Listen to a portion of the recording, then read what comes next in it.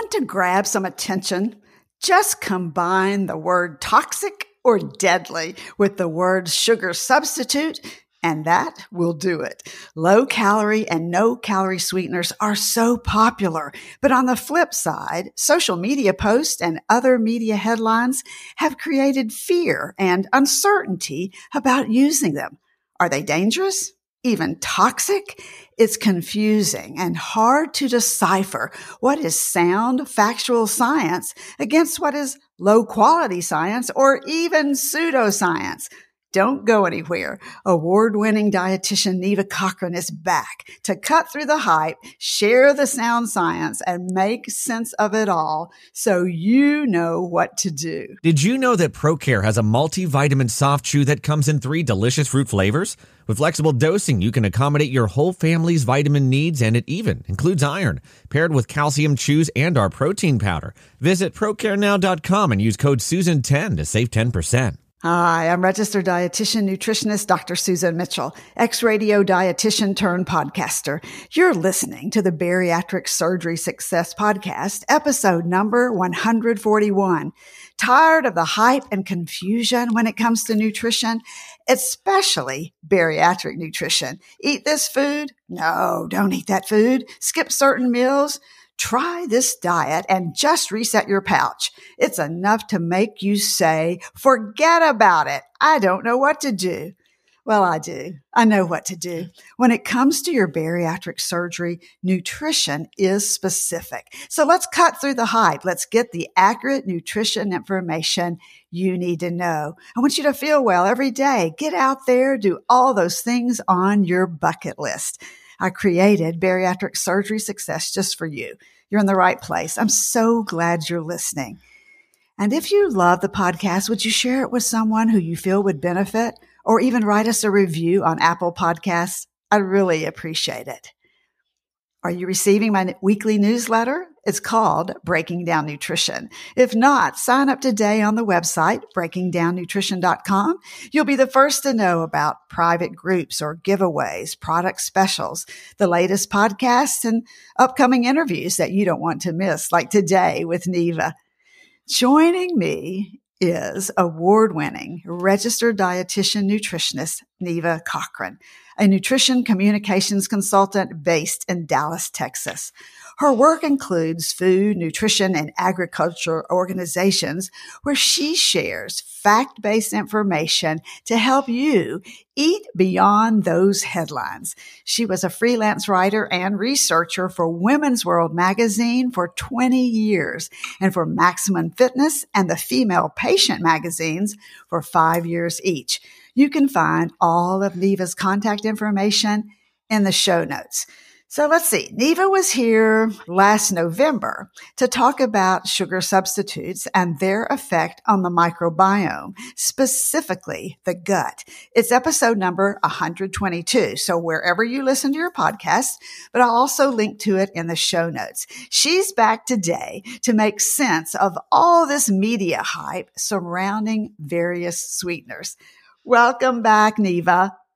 Thank you so much, Susan. I am so happy to be here and to talk with you and your listeners today because I want you all to really understand what's true and what's not true about these low and no calorie sweeteners. So I always enjoy the opportunity to talk with you.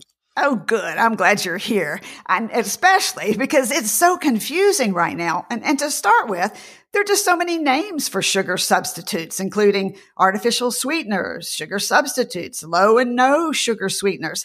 But they actually fall into different groups, such as sugar alternatives and sugar alcohols and artificial and non-nutritive sweeteners. So let's have a little bit of Science 101 today. Would you go over what sugar alternatives or no sugar sweeteners belong in which group? Yes, I'm happy to do that for all of y'all. Basically, there are, two categories of sweeteners. There are those that you have mentioned that come by many names, low and no calorie sweeteners or artificial sweeteners or sugar substitutes. And these are the ones that provide few or no calories compared to sugar or other sweeteners like honey or corn syrup or maple syrup. So these are the ones that are aspartame, which has a brand name equal. And I want to explain there's kind of two names for each one. There's the generic or the scientific name, and then there's the brand name. So kind of like thinking about how you might, have sugar and then you'd have pure cane sugar. So it's like a brand name. So aspartame is the scientific name for the sugar substitute equal. So similarly, sucralose is brand name Splenda, saccharin, brand name Sweet and Low, stevia, which is actually steviol glycosides. It's not ground up stevia leaves, but that's known by Truvia or Splenda Natural Stevia. And then there's one called asulfame K, which does not come in a packet. Is just used with other sweeteners in different food and beverage products. So it's not available as a tabletop sweetener. Right. Then the other category is what we call sugar alcohols. And these are things like erythritol, mannitol, sorbitol, and xylitol. And they're not actually either sugar or alcohol, but their chemical structure is similar. So that's why they're called sugar alcohols. They are a carbohydrate. They are nutritive, that they're sweet, but they're not completely absorbed and metabolized by the body. So they don't provide as many calories as sugar. And depending on which one it is, they can range from almost no calories to 3 calories per gram, while sugar contains 4 calories per gram. So you need to check your labels of the sugar alcohols to find out how many calories they actually provide. Now, one caution about sugar alcohols is that some of them, like mannitol and sorbitol, can cause some GI problems like gas and bloating and diarrhea if you eat too much. So be careful how much you eat at one time. Yeah, absolutely. And in a few minutes, we're going to talk a little more in depth about erythritol. So don't go anywhere, because that was in the media a little while back. But we're going to start with the confusing headlines that have been just recent about sugar substitutes in general, and then specifically about sucralose, all of these in the last few days and few weeks. So much conflicting information in the news about these sweeteners. And sometimes, as you and I know, the information is accurate and it's reasonable. And other times it's not only unrealistic, it's even ridiculous in the real world. So what is your take on all of this? I know that all of these conflicting and often scary headlines and news stories about sweeteners are confusing to you and frustrating. And believe me, you. Dr. Susan and frustrating. Dr. Susan and I are just as frustrated as yes. you are about these scary stories and these confusing stories, because, I and she, we care about you enjoying your food without feeling guilty or afraid. And, you choose food for many reasons, not just nutrition and health. Taste is the number one driver of why people choose food. So we want our foods to taste good and we want to enjoy them. But cost is another thing. What fits into your pocketbook? Whether they're available in the store where you shop. And then there's things like cultural and religious and family traditions that drive the foods that we like to eat and include in our meals. I know that you all want to enjoy eating and feel good, after you've worked so hard to achieve the success that you have after your surgery. So I would suggest that, by working together with the bariatric registered dietitian you may have locally, as well as information you get from Dr. Susan, use these as resources to sort out the facts from the fiction. Yeah, that's what we really try to do on this podcast is lay it out there. Yes. Just lay it out there. This is what it really is. Go back and ask questions about this so they're informed and ready to go to their healthcare practitioner and say, hey, wait a minute, what about so-and-so? I mean, it's just like, you see crazy headlines all the time, not just crazy headlines about nutrition or sweeteners, but you don't totally change the way that you do other things. Like if you saw one study about detergents, you wouldn't change the detergent you buy or the car that you drive or who you vote for because of one sensational headline or news story. So often, when it comes to nutrition and sweeteners specifically, if you read the entire article, the headline overstates what is written in the article. So even the news story the headline can be more sensational than the story itself. But often, if you were to actually read the study, the article often exaggerates what the study says. And even sometimes the researchers will say that, there are shortcomings or you can't apply this to everyone and it's only preliminary, but often that doesn't make it into the news story and especially the headline. I so agree. And I think too, everyone is so pushed today, never enough workers for all the work to be done. And so often they just read the headlines or they read the abstract. They don't get into the article. It's sometimes really boring and takes a lot of time to go through the scientific study, how it was done, what the outcomes are, what these outcomes really mean, and then interpret them in ways that are correct.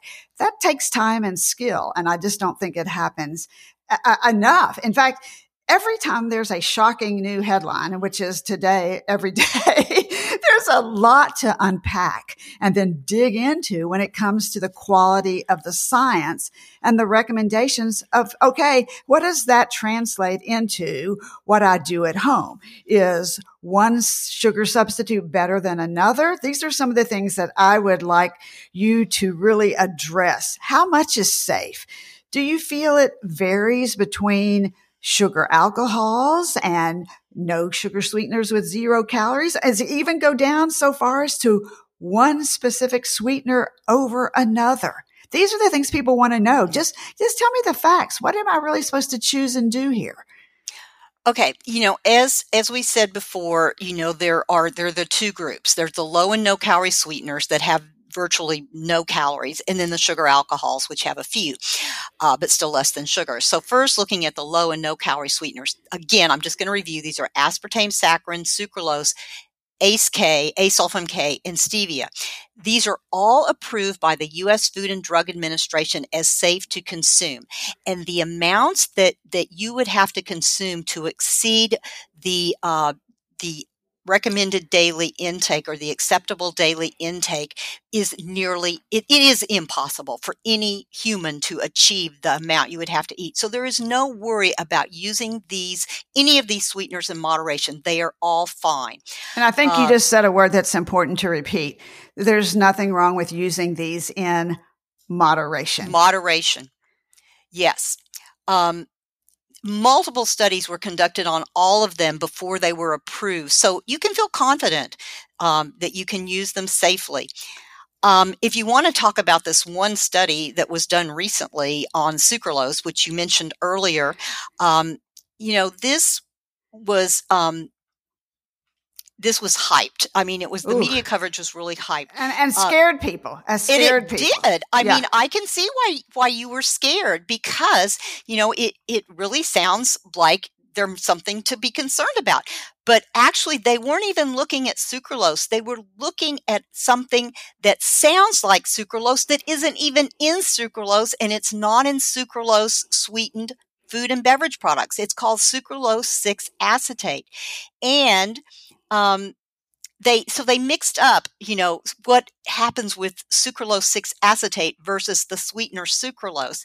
And they actually did this study not in people and not even in rats. They put cells into a petri dish and applied large amounts of this sucralose 6-acetate, again, which is not in sucralose, right, in a lab. Yes. And that's how they got their results. So this does not apply in any form or fashion to what you do in your life every day. Yes. So you can feel confident that using Splenda or sucralose is just fine, and this is not any reason to stop using or buying it. But if you went across the papers, the newspapers, online digital papers, or social media, you would see these scaring headlines that we call them clickbait. Mm-hmm. Clickbait because it makes you want to go, oh, really? Oh, I better check this out. And then you click on the study or the story, which is what they want you to do. So clickbait is the whole name of the game in the newspaper or any kind of business where you're trying to get people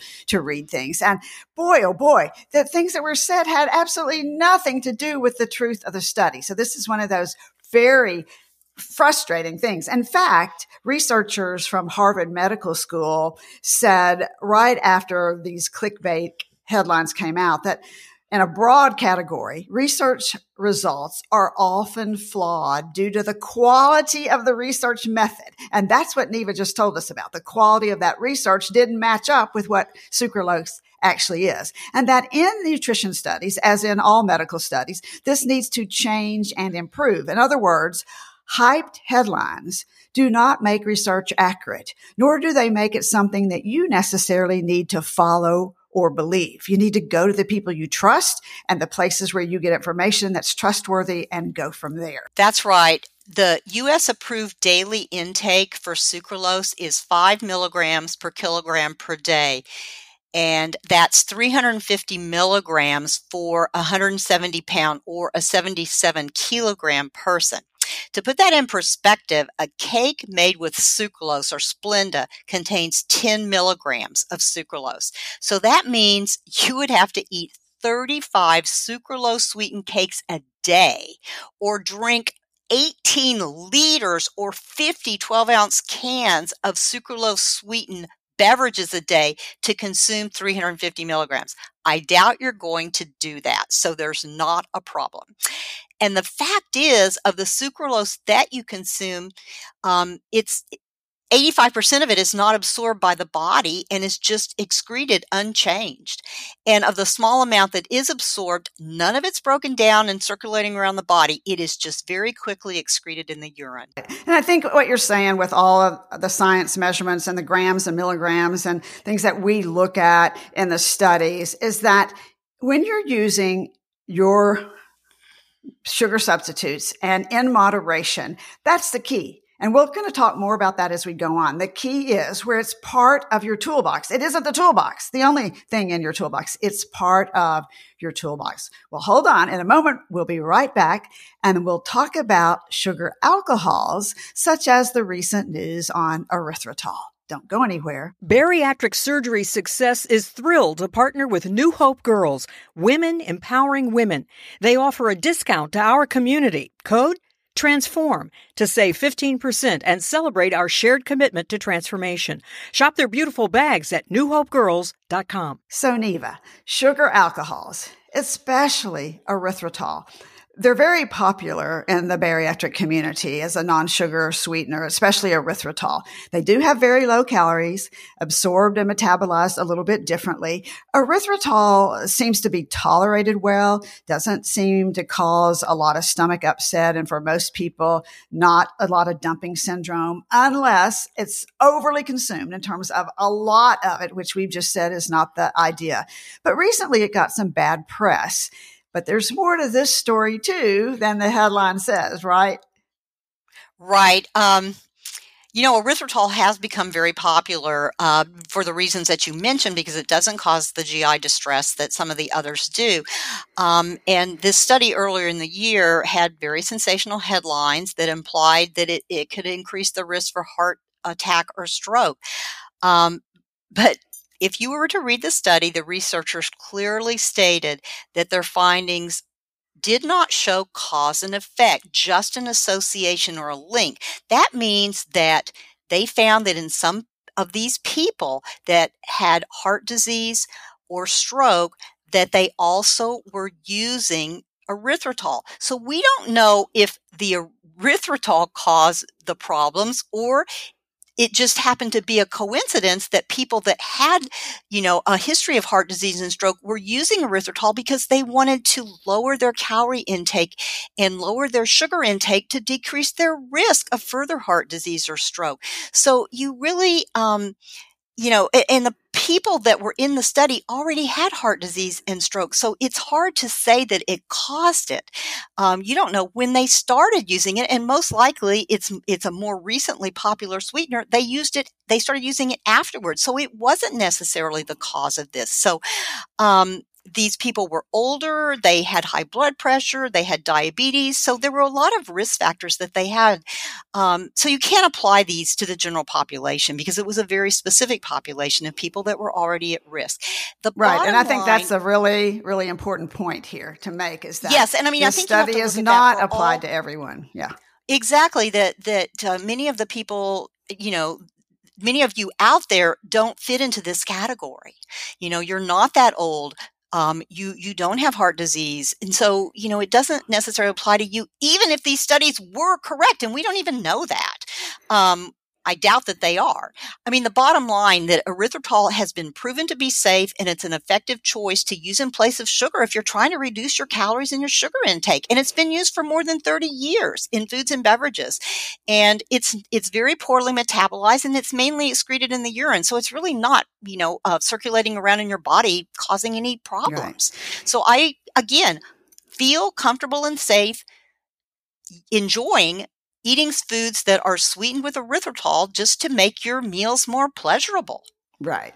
And, I think this is very interesting is why some people prefer one sweetener over another. You and I were having a discussion about this the other day about the new research and science behind why we like certain tastes and flavors and why you may prefer, say, sweet and low, and somebody else may like stevia. Talk about that, about why some people like one sweetener over another.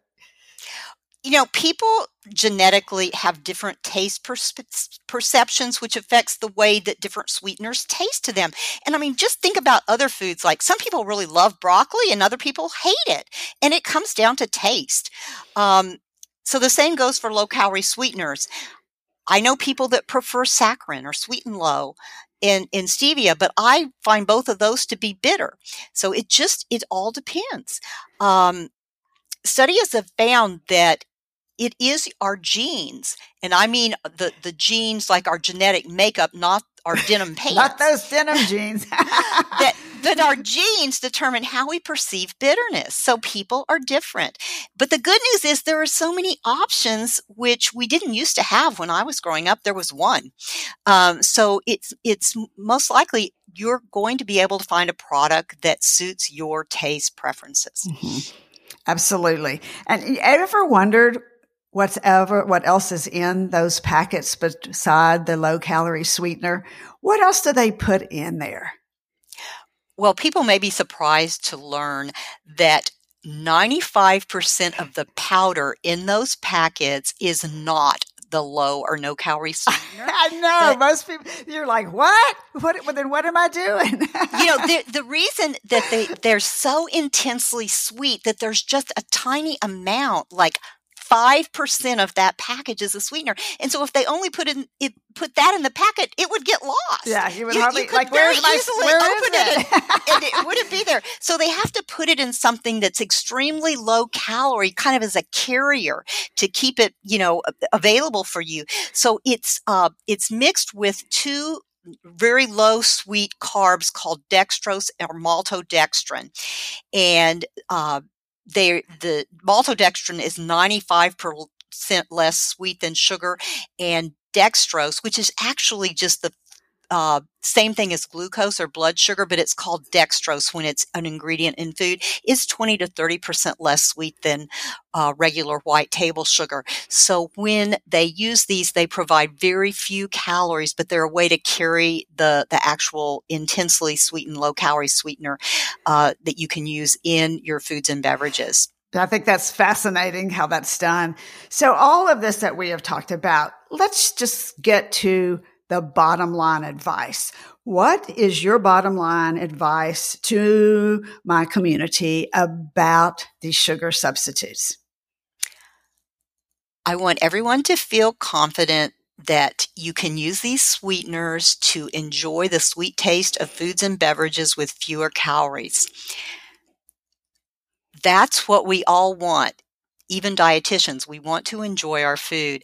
As a nutrition scientist, I have extensively dived into the research about sweeteners, and I am confident, and I can assure you that they are safe and they can help people lose and maintain their weight when they're used as part of a balanced nutrition meal plan. I use them myself every single day. They make eating better, they make it more tasty, and they make it more fun for me. Thank you, Neva. Thanks for joining me today and for coming in and going back over a little Science 101 and getting to why the headlines aren't always something to be believed. And then lastly, that you can feel safe when these are part of a balanced diet. Thank you so much for being here today. Thanks, Susan. And I see all of these as yet another tool in your toolbox. I know I mentioned that earlier. So remember, these sugar substitutes, they're not the only tool. You don't focus on them all day, every day. They're a small part of your overall new lifestyle after surgery. And if you're concerned, then mix it up. Try to find several that you like the flavor of and use different ones. That will even spread it out more. Because remember, you are worth it. Bariatric Surgery Success with dietitian Dr. Susan Mitchell is produced and owned by Practicalories, LLC. All rights reserved. Remember, the content provided on this podcast is for information purposes only and doesn't create a patient-provider relationship. It's intended to provide reference material and is not designed to provide medical advice. Please consult your healthcare provider regarding any medical issues you have relating to symptoms, conditions, diseases, diagnosis, treatments, and side effects. Podcast guests express their own opinions, experience, and conclusions, which do not necessarily reflect or agree with the host, Dr. Susan Mitchell, or Practicalories, LLC.